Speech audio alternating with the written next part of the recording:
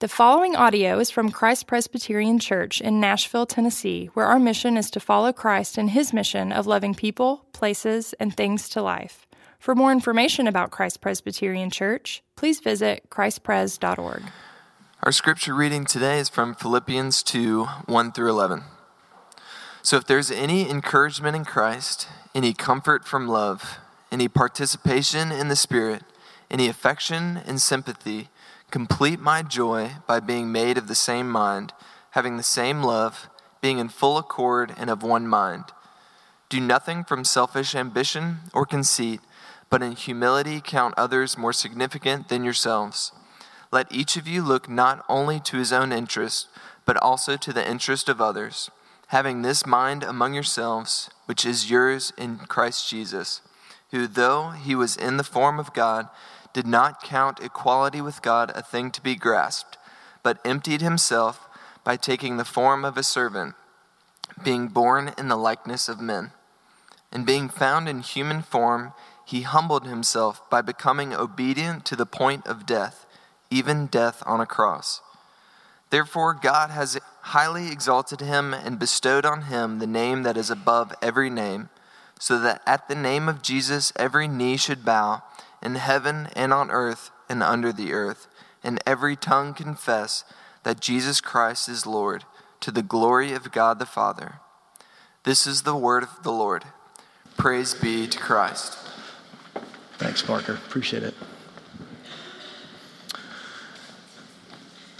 So, if you think about Christianity and what we're doing, some of us may have been so far entrenched into church and following Jesus that we might forget how backwards it really is. I remember when I was in high school, and for me, football was everything. I grew up in Texas. It was a big deal. Here we were in our pep rally. I was a senior that year. It was kind of the big thing. We were, possibly picked to, go to state, maybe win state football championship, go far in the playoffs. And I remember being dressed up and everything, ready for the pep rally. Everybody's there. We had a gym packed out. I mean, for our pep rallies, everybody's there. The whole school, but then all the community would come. It's just massive. Well, being a senior, I got to run out kind of first a lot in the pep rally. And here I am. I'm feeling really good. I'm thinking, man, I'm starting, I'm doing all these things. This is kind of where I find a lot of my power, identity, success. This was kind of a place, and here's everybody watching. They're cheering us, and I get to be one of the first people to run behind the flag bearer out in the middle of the entire place. And I'm running out. I'm feeling like I'm in a good spot. I got my jeans, got my shirt on, my boots. I'm dressed like a normal Texan would. Running behind the flag bearer who was a little shorter in stature. And all of a sudden I feel my foot just go like this. Well, the flag bearer was carrying an enormous flag, probably about 10 times the size. I catch the edge of it, fly underneath. The flag, he jerks him back. The flag falls on me mid-court. And literally the team doesn't stop. They just go over me. So I start getting kicked, like I'm confused. I can't see because there's this flag on me. I pop up and I'm kind of doing this, and I run over to my seat and I'm thinking, gosh, please, I know that everyone in the entire community just saw what happened to me. But that is a perfect picture and feeling that I get when I think about humility. It's this place where I think I'm so strong. I got position. I've got influence. And I feel like I can run out and show it to everybody. I love to show it, and yet it all comes crashing down. And that's just one of many moments. The irony is, of this passage that we're even looking at today, it is one that's interesting because it is pointing at quite the opposite. Yeah, my ring actually has, on the inside of my ring, I actually have these verses, not the whole written, but the actual Philippians 2, 1 through 2 or 3. And what an irony to have it on my wedding ring and yet to see how not humble I am in marriage. And maybe that's what I was thinking when I first put it on there. I doubt it. I thought, I'm going to be so humble, probably, right? But what do I see is the opposite. You know, what if we as a people, as Christians, people that say, follow Jesus, what would it be like to actually show everyone around us that the most powerful thing in the world, this thing we call the gospel, actually doesn't come from the pedestal we have, the power we hold, the success we have, the way we tout ourselves, but the complete opposite? I mean, wouldn't it just change everything? I mean, the irony even of these verses is that Paul is writing from prison. He's writing of power and strength and unity, but he's writing from prison. It's a humble place.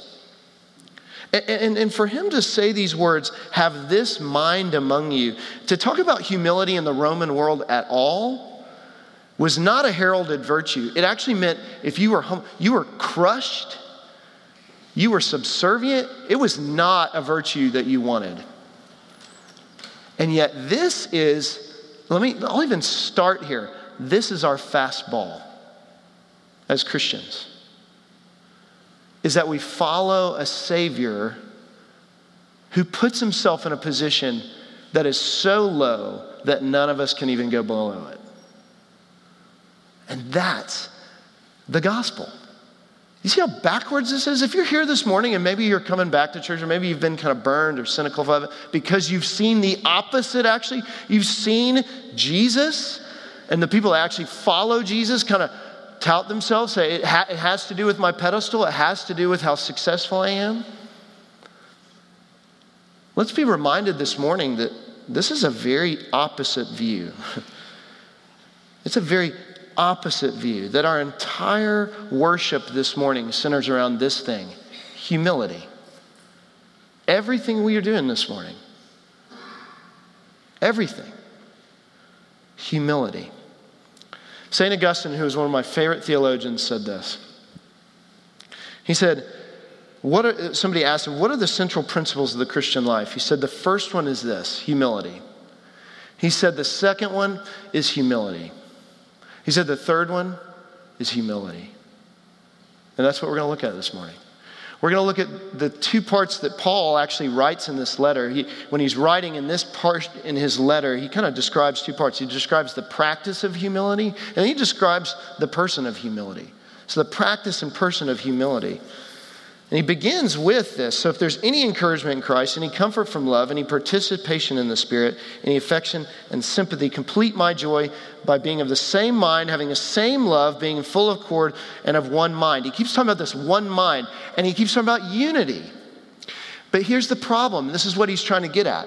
It's the fact that he is saying there is disunity. There's a problem. And they need to have a different mind when they approach it. You need to have a different mindset of this. Because for them, you would think writing this, and especially this is one of the most encouraging letters, by the way, to churches. And most of us would probably think, yeah, there's a lot of disunity in churches. And we read with just such rose-colored glasses about the churches in the New Testament. But he's saying right here, there is disunity. There's friction, division. And that humility is what's going to bring it together. That in order to make sense of how to be a church that comes together, it's not zeal. That's what we herald in our culture. We see somebody who's zealous about something and can promote something big, and we find them to be a leader. But this is actually saying the opposite. It's saying if you want people to stick together, if you want people to actually come together through discord, through problems, through struggles, it doesn't come through someone just being right and someone being wrong. It comes through humility. It comes through a mind that has to submit itself And this was very different to them on that level. I mean, as I was reading historians on this, listen to what they said about humility, to discuss humility in this time period. Humility before the gods, of course, was appropriate. Because think about this, in a Roman culture, to have humility before the gods, little g-s, was appropriate. Primarily because they could kill you. Humility was advisable before emperors for the same reason. But humility before an equal or lesser was morally suspect. It upset the assumed equation. Merit demanded honor. Thus, honor was the proof of merit. Avoiding honor implied a diminishment of merit. It was shameful. And doesn't that sound, that may have been the Roman culture, doesn't it sound so much of like us? Listen to this from the Harvard Business Review. Listen to this. The triumph, this is the article named, Triumph of Humility and Fierce Resolve. Harvard Business Review. Boards of directors typically believe that transforming a company from good to great requires an extreme personality or egocentric chief to lead the corporate charge. Think of these certain people, he lists out in several. But that's not the case, says the author and leadership expert. The essential ingredient for taking a company to greatness is having a level 5 leader. And a level 5 leader is this, an executive in whom extreme personal humility blends with paradoxically with intense professional will. He says in this article that he paints a compelling and counterintuitive portrait of the skills and personality traits necessary for effective leadership. And the first one on that list, the number one thing, is humility. Why are they writing articles about this? Because it's counterintuitive. As much as it was in Rome, it is now. To have humility means to put yourself in a position where those, maybe if they're above you, you kind of can cower down, but that's not even humility. It is to submit yourself, to see others, count them better than yourself. It's instead of seeing, this is the deal with it. It's so interesting with us in our work and our lives. We take ourselves so seriously. I know I do. I just saw it this morning. I just saw a moment this morning, a glimpse of that, even as church was starting, of how I was taking myself so seriously, and I just thought, thank you, God, for teeing me up for that one. Where I think I'm this person or in this place. See, humility makes you see the real you. And it makes you rest. I don't care where you are in your jobs, your business. You may not even have one at this moment. But isn't it interesting how much we take ourselves so seriously that we have to have something that gives us acclaim? Here's a little litmus test. How easily angered are you by what people say around you? How easily angered are you by what people maybe infringe upon you? Maybe your rights, maybe your character. Are you easily defensive? Are you quick to promote yourself or keep yourself in a specific character kind of look? Are you okay seeing that you're really not all that? And I say this to you as your pastor, it is hard. Humility is not something we incur, and we talk about it as a good virtue, but we don't really hold it as that. Look at even verse 3. Listen to this. Do nothing from selfish ambition or conceit, he says, but in humility count others more significant than yourselves. Do you know what the way we do that in our culture, especially in Nashville, where everybody says people are so nice here? We may treat others as better. It doesn't mean we're counting them as better. In our culture, particularly Southern culture can do this. We can be hospitable. We can maybe be kind to others with a threshold, but does that mean we're actually counting them as better than ourselves? Are we actually putting them in that position? I mean, here's what's interesting. The language of selfish ambition is this. It's talking about daily laborers who were working by unfair means. In other words, they were having all these they were gaining position, referring to like party squabbles. And the word conceit following that was a word that was the opposite of what was normally said. It meant empty glory. The word glory usually meant full, like a rain cloud. We've seen a lot of them lately that come and go. A rain cloud is about to burst with rain. That's what glory typically means. Empty glory is just nothing there. It's like a shell, hollow. See, humility gives you weight. It gives you significance. But for us, we think, anything else I can promote myself with will give me weight, give me strength. And I think the way that we do it in our culture is very subservient. See, in the Roman culture, you should read some of the things that they would say. That you would promote yourself by writing all these great things. You would literally list your achievements. And for us, in our culture, we might read that and go, they're bragging so much. But what do? Ours is the humble brag, right? The humble brag. Jane Austen even uses this in her work, Pride and Prejudice, when Mr. Darcy says this. He says, nothing is more deceitful than the appearance of humility. It is often only carelessness of opinion and sometimes an indirect boast. Here's a more contemporary version. There's an article in The Atlantic written about the humble brag, right?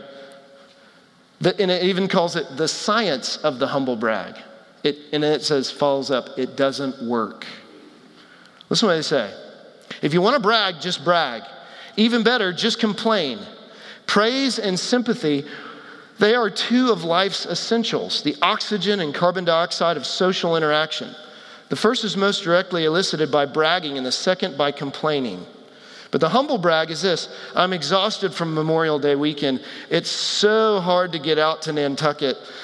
I sit at the center of these competing needs. And it's the boast in the sheepish clothing, right? Dressing up these kind of things. And it drives the goal to try and get yourself into a position where people see you in great light. That's how we typically do it. We've gotten savvy. We typically put ourselves out there. We can do it whether it's in an Instagram post, whether it's in a conversation. Isn't it often when we have conversations with people that we try and fit in either a question to them or something that puts us in a good light with them? But why do we need that? Why? It's because we have this desire for empty glory. We have desire for glory, but it's a rain cloud that never rains. It just looks dark and heavy and promotes itself, but never shows anything. That is the picture of it. And here's what's interesting about it. We love to treat ourselves well and then think that's how we treat others well. But we ourselves don't know what it's like to be counted significant. So we try and make ourselves significant. And that diminishes everyone else, right? When we're trying to promote our significance, it comes in complete contradiction to everyone else's. But what if this is the case? What if both interests were true? Here's what's interesting what he says in verse 4. He says, let you look not only your own interests, but the interests of others. Now notice this. He's not saying, Paul isn't writing to them, you need to get rid of your interests. It's all about the other person. Humility has an intense focus not on making you less and not on making someone else more, or the reverse. It's making you both matter. I will tell you, I serve on a committee in our presbytery called the Shepherding Committee. And some of you know this. And it is an intense work. All we do and what we're seen as is we are to help reconcile broken churches and relationships. I've been on this committee for, I think, 10 plus years now. And I will tell you, it has kept me intensely sober with the fact that every time I get in a room with a church, a pastor, an elder, wives of elders, like people in the room where they are just, it is falling apart. The hardest thing that ever happens in that room is that everyone's interests matter. And the times when it doesn't reconcile is when people leave those doors and they do not see this very thing. It is like what C.S. Lewis said beautifully. He says, if anyone would like to acquire humility, I can. And I think, tell him the first step is to realize that, one, you are proud. If you think you're not conceited, it means you are very conceited indeed. We have to admit that. Humility isn't being quiet. It can involve that. It doesn't mean you have a humble personality or not. It just means you may internally be conceited or externally. And we manifest it in every way. The practice of humility, he is trying to mine out, how does a church come together? How does a church feel like an actual family that works through hard things? It has to come through humility. Now, we could herald this as a virtue. We could say this is the new virtue for the church, right? But Paul doesn't stop there. What he says is there has to be a person of humility. This is what I think is interesting about this. The practice of humility comes first. And what does he do? He grounds it in the person of humility. And for our songwriters out there and those who love music, this is actually an ancient hymn that he draws from. It's an ancient poem or song that was actually taken and placed in here, a lot of people thought, to talk about the person of Jesus. Look, here's the one question I have, and I'll ask it for you. There are a lot of humble people in history. Why in the world is Jesus any different? You ever thought about this? If you really want to know why is what we're doing in worship humble, is it just a virtue or does it surround something more? Is Jesus more than just any other figure through history who has actually humbled themselves? And why? Because and I'll tell you this, it's uniquely different because this, through humility, changed the world. Transformed the world.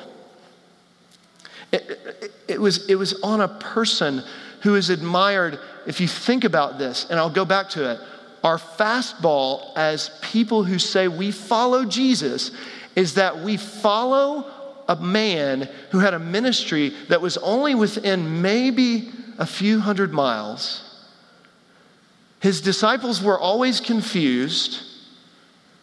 He was crucified on a cross when at that time was ridiculous.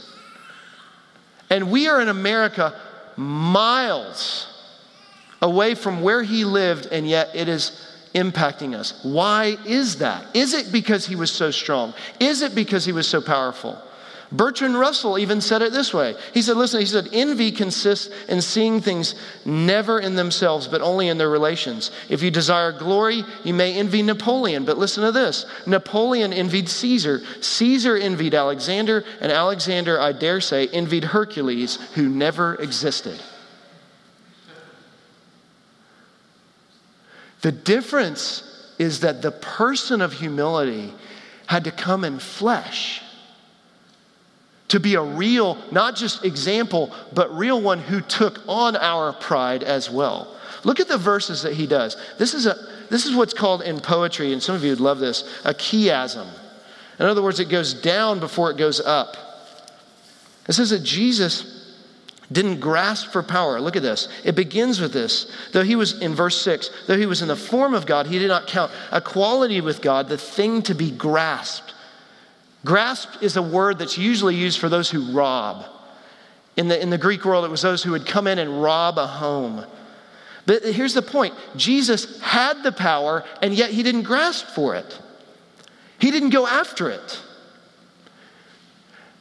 Some of the most powerful things I'm learning right now as someone who's a parent, and someone who's a friend, and someone who's a husband, is how I grasp at power to prove my worth.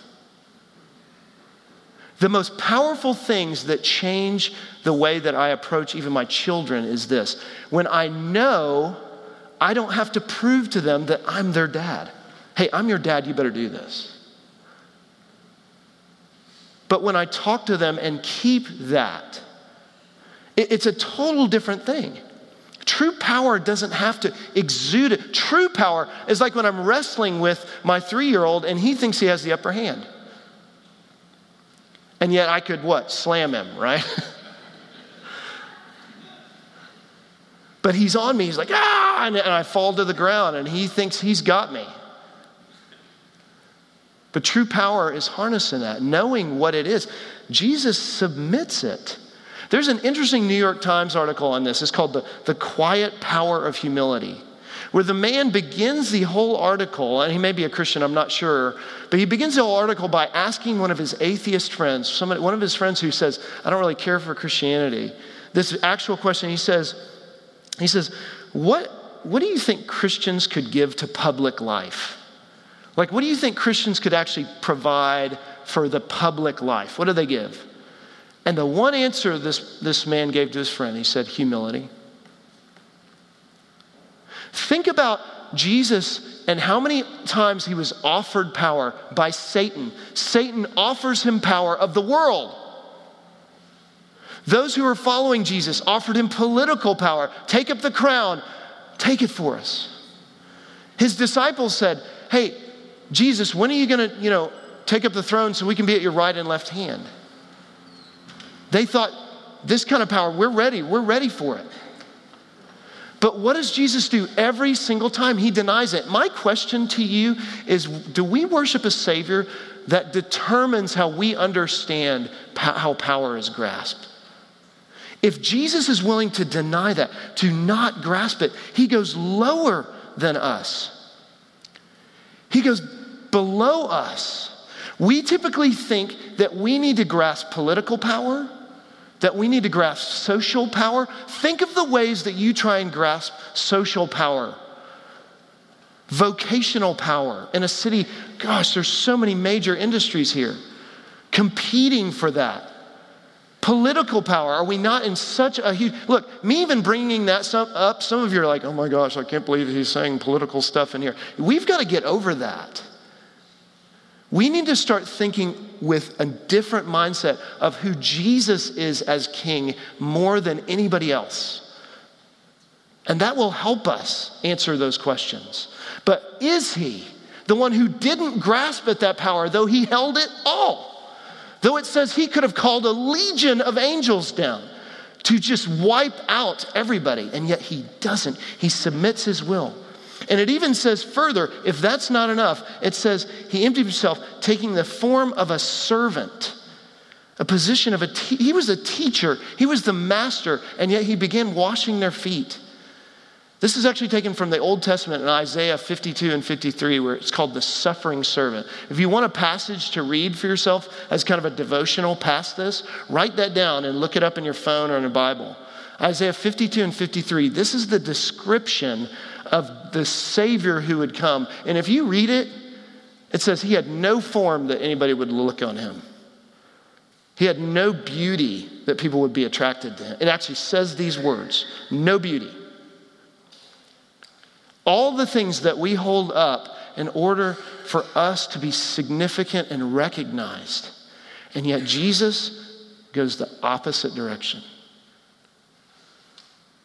If you don't grasp that, if you don't sit on that and marinate in the fact that that's what Christianity is about, that we're actually here this morning. Look, the chapel's beautiful. We may all dress well, but we need to understand that our Savior goes the opposite direction. And it's okay for us to meet here. It's okay for us to dress the way we do. It's okay for us to enjoy nice things. But we need to remember something. He goes the opposite. He actually has to go below us in order to raise us up. Look, the only reason it says that his name, at the name of the name of Jesus, every knee should bow in heaven and on earth and under the earth. How does he make his name great? Not by saying, I'm your teacher, I'm your master. He actually says the opposite. And the disciples are confused. They don't even know what to do with it because he set aside his glory to raise them up in glory and to raise us up. There was a beautiful reception in England honoring a musician, Sir Robert Mayer, and his 100th birthday. And elderly British socialite, Lady Diana Cooper, fell into a conversation with a friendly woman who seemed to know her really well. And Lady Diana's eyesight was really failing her, and she couldn't really see who it was up close even, and prevented her. And yet she kind of peered and saw these beautiful diamonds, necklace, and looked and really saw her face and realized she was talking to Queen Elizabeth herself. And she said, "Queen, I'm so sorry," especially in royal court as such, to be so close. She needed to have her distance. And she said, "I'm so sorry. I didn't recognize you without your crown." And the Queen said back so quietly, "It was so much Sir Robert's evening that I set my crown aside so he could have glory." Look, that is the reality of our King. He has all the glory, all the power, and yet he makes himself a servant. He puts himself in a position not only to serve you at his table, to serve himself to you at his table. He allows himself to be crushed. And so it finishes even with this. If it's not enough to even be a servant, to be obedient to the point of death, even death on a cross. Do you realize that Jesus was sentenced wrongly, falsely accused? And yet he took it, he absorbed it.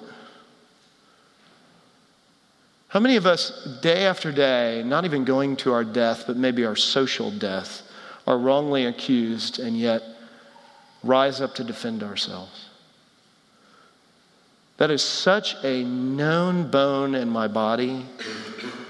And yet the one I worship, who held way more power than me, who was accused of all sorts of things he wasn't, denied by his friends, accused by all his enemies, it says that he kept his mouth shut. That is so humbling to me. And he didn't just keep it shut, he kept it shut even on the cross. And what does he say? The opposite of what I would have said. He says, "Father, forgive them, for they know not what they do." He goes lower than anything. The cross itself was a tool of death that showed you are an enemy of the state. You are a problem, a menace. He took up dishonor, my friends, dishonor to the whole world. And yet that's how he's exalted. Does that make sense to you? If you're here and maybe you're seeing Christianity for the first time or hearing this, do you see the opposite? That's why it's called a chiasm in poetry and music in this, because it goes down in order to go up. The only way up was for him to do that, was to take it up in dishonor. Because there was a news article some time ago about a pastor who was pulled over for a DUI. This is a pastor in Charlotte. And another pastor that I know, but wrote this article in the op-ed piece to this pastor and to the whole thing. I want to read it to you. It says, "As a fellow pastor in the Presbyterian Church in America, I want to make sure that Reverend Shelton Sanford, whom I do not know, is not the only ordained man whose name is listed here as a big sinner. This could have been me. This could have been any one of us. Give me the right opportunity, background, and occasion, and there is no sin which I would not commit. This is a moment for the church to show and extend the grace of Jesus in ways that no other religion can offer. Every other religion says, be good, be loved. And the gospel declares that it is the wretched, sinful, careless, and even DUI-getting preachers who Jesus came to live and die for. It is my prayer and hope that this church in Rock Hill may find a great opportunity for grace in this moment. The only safe prophet is Jesus, not Shelton. Jesus will never fail, and he loves sinners, even preachers. Shelton, my brother, God's grace is sufficient. Others may be ashamed of you, but the Father slaughters fattened calves for prodigal preachers too. And I am not ashamed to call you a fellow minister and brother or Christian, because Jesus is not ashamed of me." This table is the fact that we have a Savior that saves all of us in that way. This is a Savior this is so opposite. Please experience that when you let this wine and juice touch your lips and the bread and be ingested, that you realize that this is a table of humility. What other thing in all of history describes the most powerful person in the entire world that does this? None. Even to the point of death, even death on a cross, so that when you come to this table, you profess not your name. It's not my name is great. Whose name is great? Because he gives you his body and blood. It is he that is exalted. We can come to this table because we're fellow sinners, like Shelton. Can you imagine all of us, not just in a pep rally, but in the paper with our name and our sin listed? And yet this God does exactly that. He puts himself on a cross, the most shameful place that you could be in that entire Roman world, for all the world to see in the first century and even now in the 21st century, so that you could know a servant who identifies with your disgusting sin that you see as so bad and writes to you in his letter that I'm not ashamed of you. You are mine. Let's stand.